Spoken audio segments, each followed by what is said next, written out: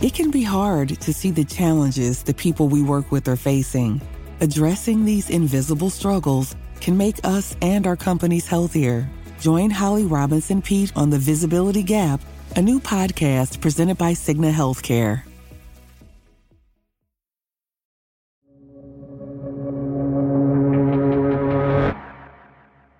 One morning in New Jersey, there was a traffic jam.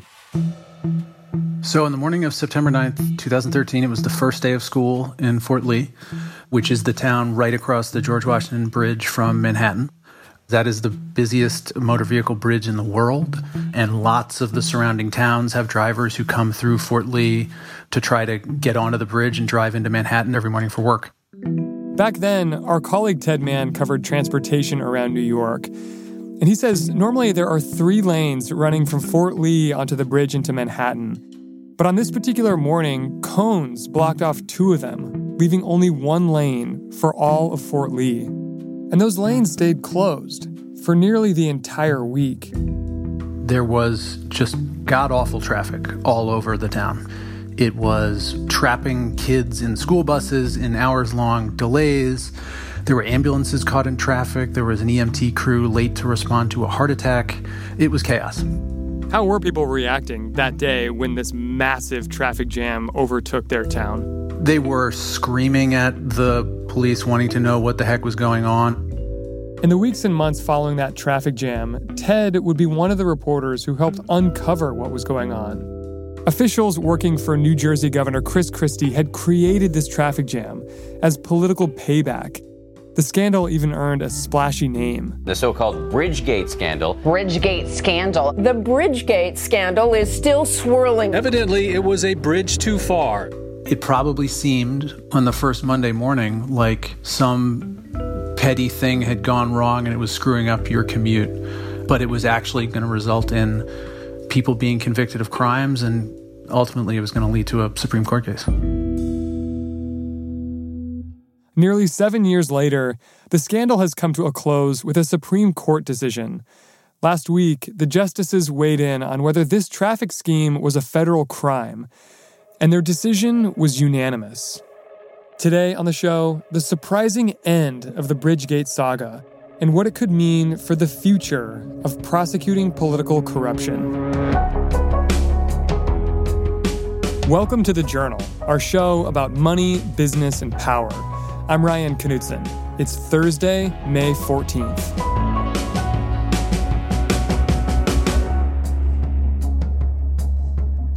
Ted may have been a transportation reporter, but his beat didn't usually include local traffic jams. But just after that mysterious traffic jam in Fort Lee... It was either the Thursday or the Friday, I forget which. I got a call from someone at the Port Authority who I knew.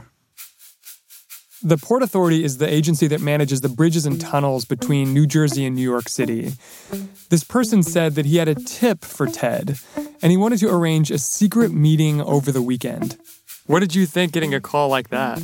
Well, this person was someone I didn't know all that well, and part of me thought, great, so I have to come meet you on a Saturday morning somewhere when it's my day off, and you think you're on some hot thing, and okay, fine. But my wife was a reporter, and she worked Saturdays back then, so she had no sympathy for me, and she said, just go to the stupid meeting, come on.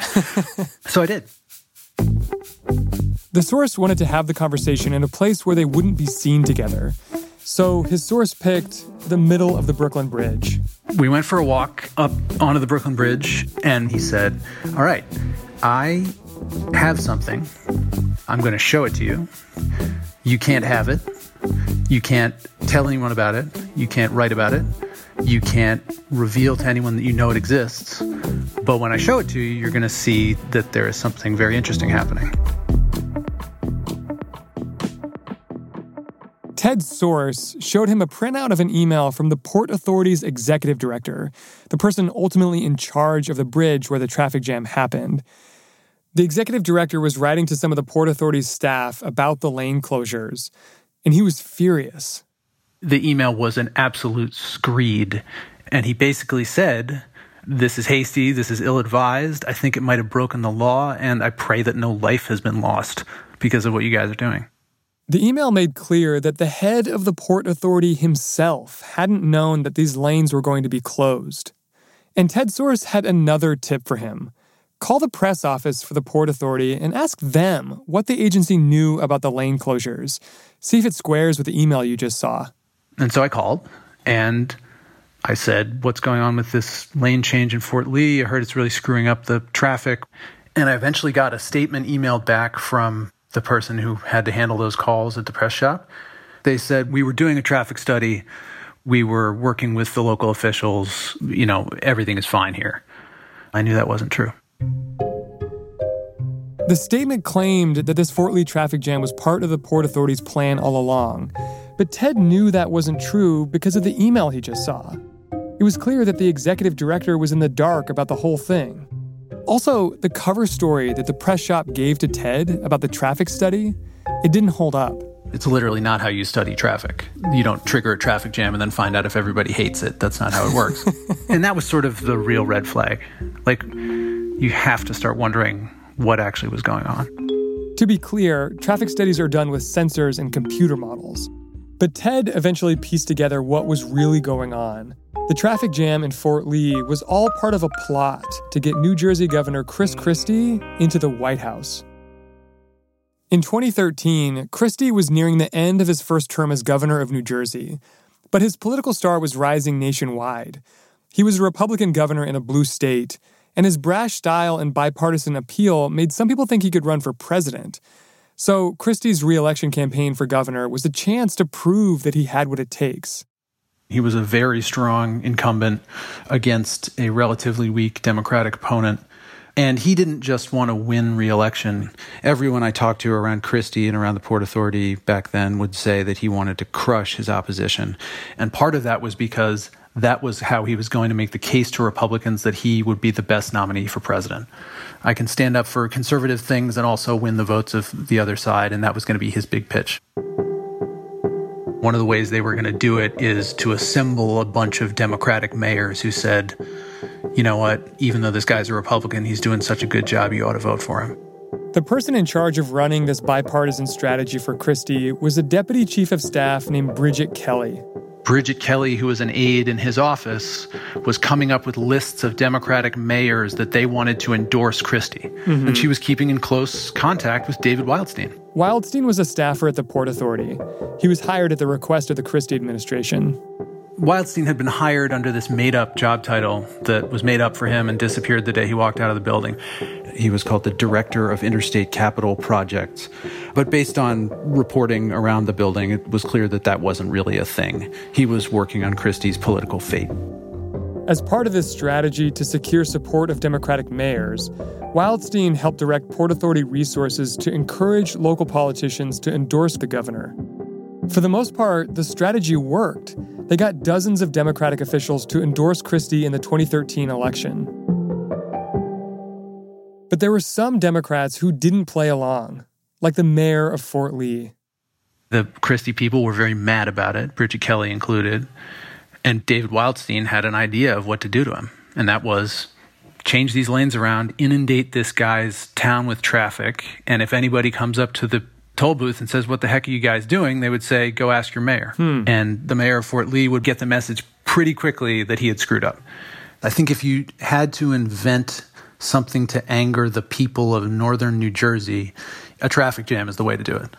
That week that the mayor had to deal with angry residents, it was payback for his decision not to endorse Christie. But even without the support of Fort Lee's mayor, Christie cruised to victory in the governor's race. But reporters like Ted kept digging, unearthing new details about the scandal. Publicly, Christie dismissed the allegations that he might have been involved. He even joked about it. I worked the cones, actually, Matt. Unbeknownst to everybody, I was actually the guy out there. I was in overalls and a hat, so I wasn't, but I actually was the guy working the cones out there. You really are not serious with that question. But behind the scenes, things were getting serious. Wildstein resigned, and not long after, he was subpoenaed by the New Jersey legislature, and he handed over a trove of emails and texts. The messages showed that Wildstein and Kelly were talking openly about their traffic payback plan.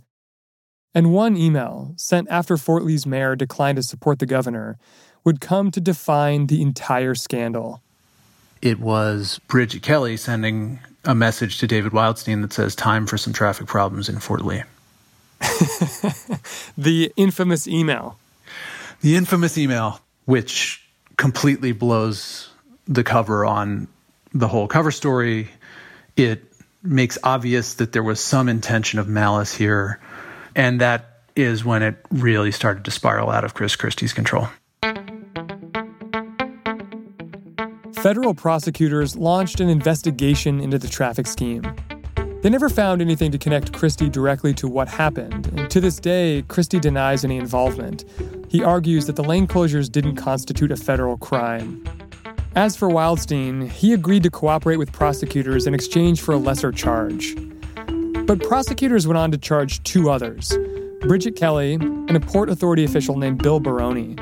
The prosecutors made the case that by closing the traffic lanes, Kelly and Baroni had commandeered public property for political gain, and then lied about it, which, to the prosecutors, was fraud. Both were convicted and sentenced to more than a year in prison.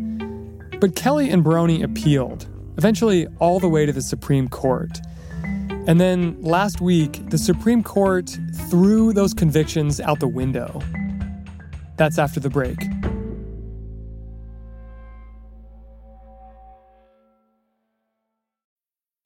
This episode is brought to you by Vonage.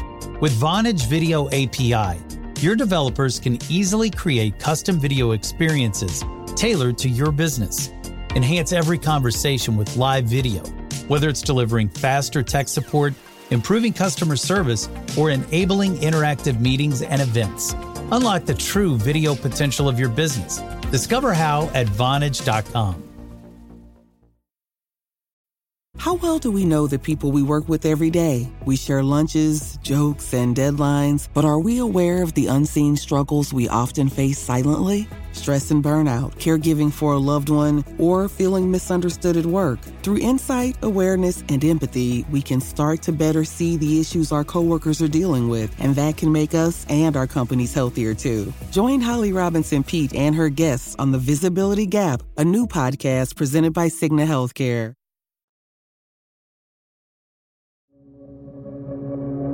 Welcome back. This month, the Supreme Court held its first remote virtual session in history. The court is now sitting. God save the United States and this honorable court. And last week, they handed down their ruling in the Bridgegate appeal. They decided to overturn the case. The justices said that it's true that Kelly and Baroni had misused public resources, those traffic lanes. But because they didn't do it for money or to obtain property, technically, it wasn't actually federal fraud. And the justices were unanimous, 9-0. Justice Elena Kagan wrote the decision, and it was not an exoneration of the conduct here by any measure. It was pretty critical of everyone involved. They did this thing. They did it for a political petty motive. They did it to get this mayor because he wouldn't endorse the governor, period. But ultimately, what she decides is, she says it right in the decision, not every corrupt act by a state or local official is a federal crime. The court was deciding whether that scheme could be charged as fraud, and they said it couldn't. Essentially, these guys did something bad, but it isn't illegal, not under the federal law. In a statement, Bridget Kelly applauded the ruling, saying it had reversed, quote, the 6.5-year nightmare that has become my life. And Bill Baroni's lawyer said that the decision confirmed what Baroni had said all along, that he hadn't committed a crime. The Supreme Court's decision to overturn a case that seemed like a pretty clear abuse of power actually has some precedent.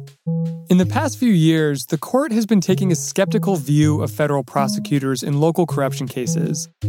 There have been a line of cases now where the courts ruled that prosecutors went too far, stretching federal statutes to go after local politicians.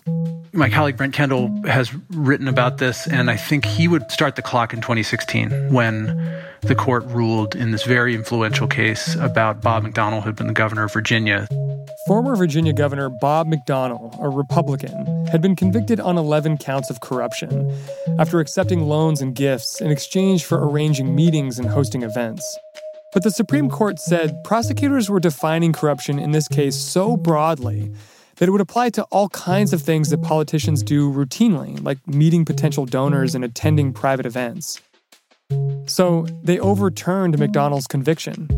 And from the moment of that decision, you've seen big high-profile public corruption convictions overturned in New York City and on Long Island. And I think it's fair to say there's a sense that McDonnell continues to reverberate and to essentially have raised the bar that prosecutors have to clear. The Supreme Court's Bridgegate decision last week also found that prosecutors had overreached. The Justice Department declined to comment. So the Supreme Court leaves us with two ideas here. First, that Bridgegate was wrong, but also that federal prosecutors aren't the ones who should bring people like Kelly and Baroni to justice. So the question is, who should? Justice Kagan's opinion offers two alternatives. One is that it's the voters' responsibility. What she's saying is, if you don't like the way they're operating the Port Authority, you take it out on them. Take it out on them, meaning at the ballot box. Yeah, that you have an electoral remedy. But Kagan is also saying, look, we elect politicians to make decisions that include very unpopular decisions. And we have a democratic electoral system in which people try to assemble a coalition of people who like them and get their votes. So this happens at every level of government I've ever covered. The mayor sometimes plows the streets in the wards that vote for him before he gets to mine, and that we have not criminalized all of that. And she's saying we should not, that we should stop well short of criminalizing craven political behavior, because craven political behavior is built into the system at some level. Kagan's other suggestion is that this would be a case for state prosecutors to handle. New Jersey does have a state law against improper political behavior, which wouldn't require proof that the aides gained money or property. But some have pointed out that this could be tough in a case like Bridgegate. After all, in New Jersey, the top prosecutor is appointed by the governor's administration. What do you think the message is to politicians around the country about how they should behave? Well, you can see it two ways, right? I mean, there are a lot of people who don't like Chris Christie who feel like Chris Christie got away with it. But it is also the case that it did turn out to be pretty devastating to Chris Christie's plans and to the lives of all the people working for him. Christie probably had a pretty good shot at the Republican nomination. By the time he was sort of back up on his feet and was a candidate again, the big fundraising windfall he should have had or might have had sort of passed him by. And there was another bombastic New York area politician who had sort of taken his lane.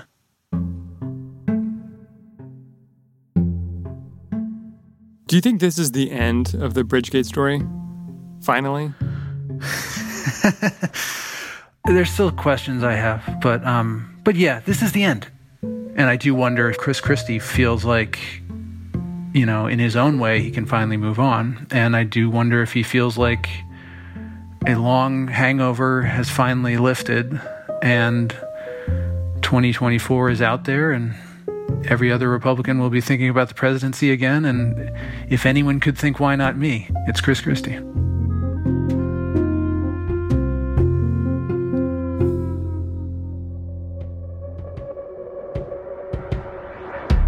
That's all for today, Thursday, May 14th.